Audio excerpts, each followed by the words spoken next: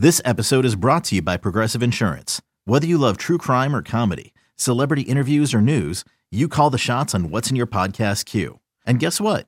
Now you can call them on your auto insurance too with the Name Your Price tool from Progressive. It works just the way it sounds. You tell Progressive how much you want to pay for car insurance, and they'll show you coverage options that fit your budget. Get your quote today at Progressive.com to join the over 28 million drivers who trust Progressive. Progressive Casualty Insurance Company and Affiliates. Price and coverage match limited by state law.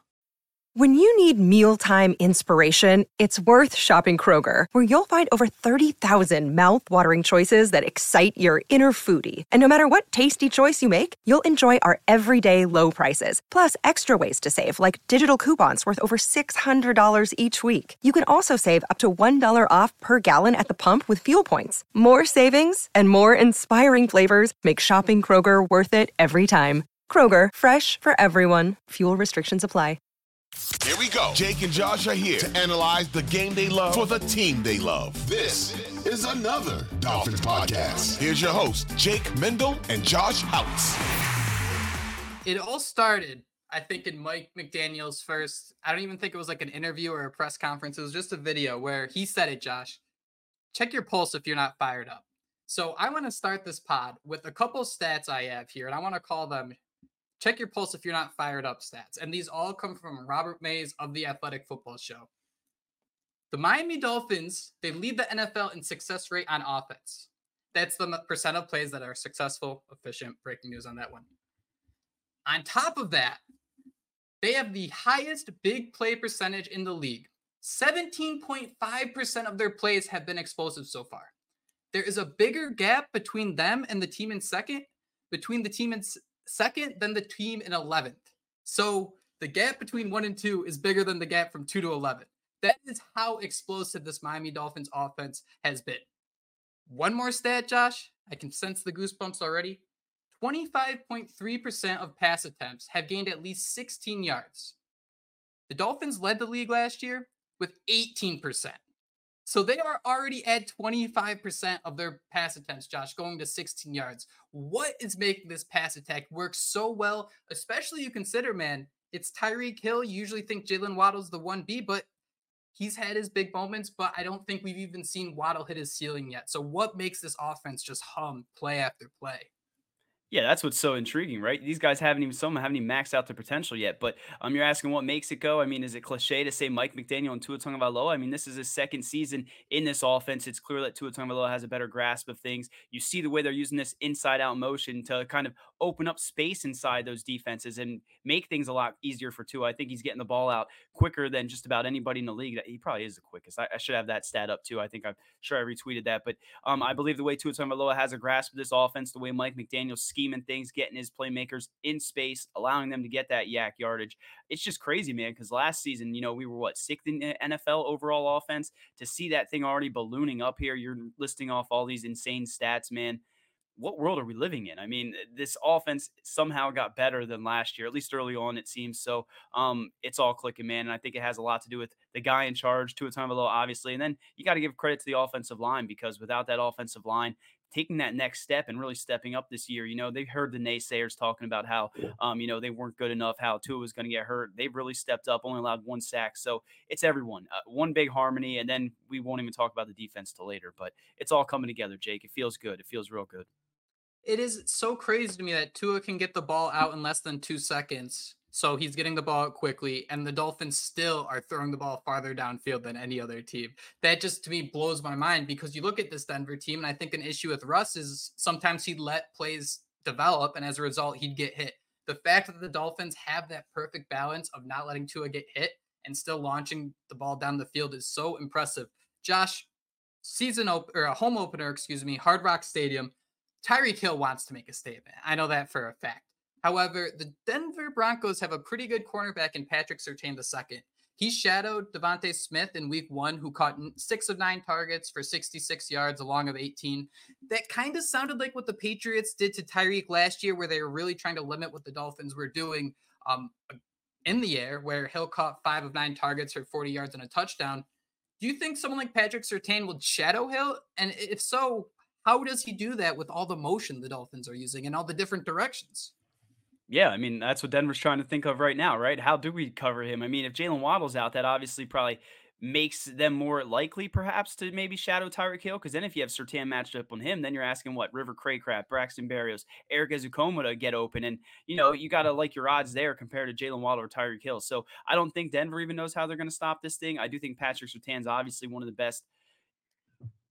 I just never know if my audio goes out there. Obviously, Patrick Surtain's one of the best corners in football. We all love his dad, right?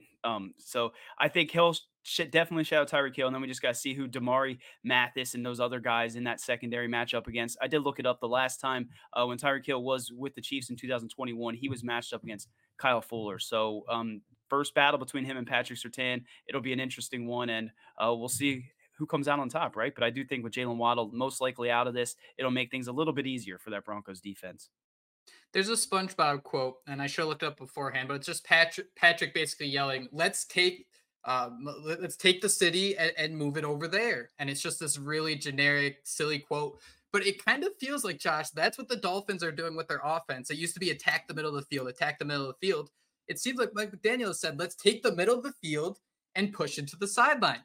It was so fun to watch that Patriots game because if you look at Tua's passing chart, it was so many passes to the outside. And then all of a sudden, when the Patriots decide, okay, we need to get out there and cover these receivers, boom, Raheem Mostert, 40-yard rushing touchdown. So can you tell me a little bit about this balance you're seeing from this offense and how defenses might be able to stop it? Because it just does seem like you can't really get a good taste on what the Dolphins are trying to do.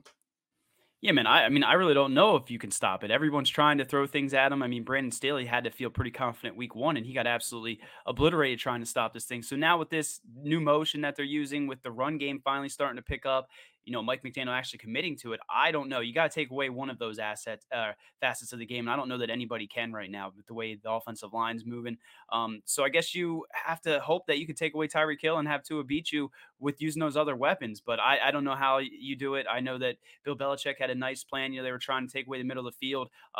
Denver does have two very good linebackers, Josie Joel and Alex Singleton. Both are very good. I think 2 sacks for Joel. They're both pretty good in coverage. So that could be a matchup where, again, they take away the middle and, force the Dolphins to the outside. But you mentioned that passing chart, man, and it was just like splatter art. And he was just, like you mentioned earlier, so quick with that trigger, man. I mean, that's what's so impressive, that he can put the ball with the anticipation accuracy that he does in such a quick time, and the way he's reading these defenses. There was some bar graph that I don't even understand that just came out today that was showing now he's like, from the first read to his next read or whatever, this, that, and the other thing. Impressive stuff from Tua.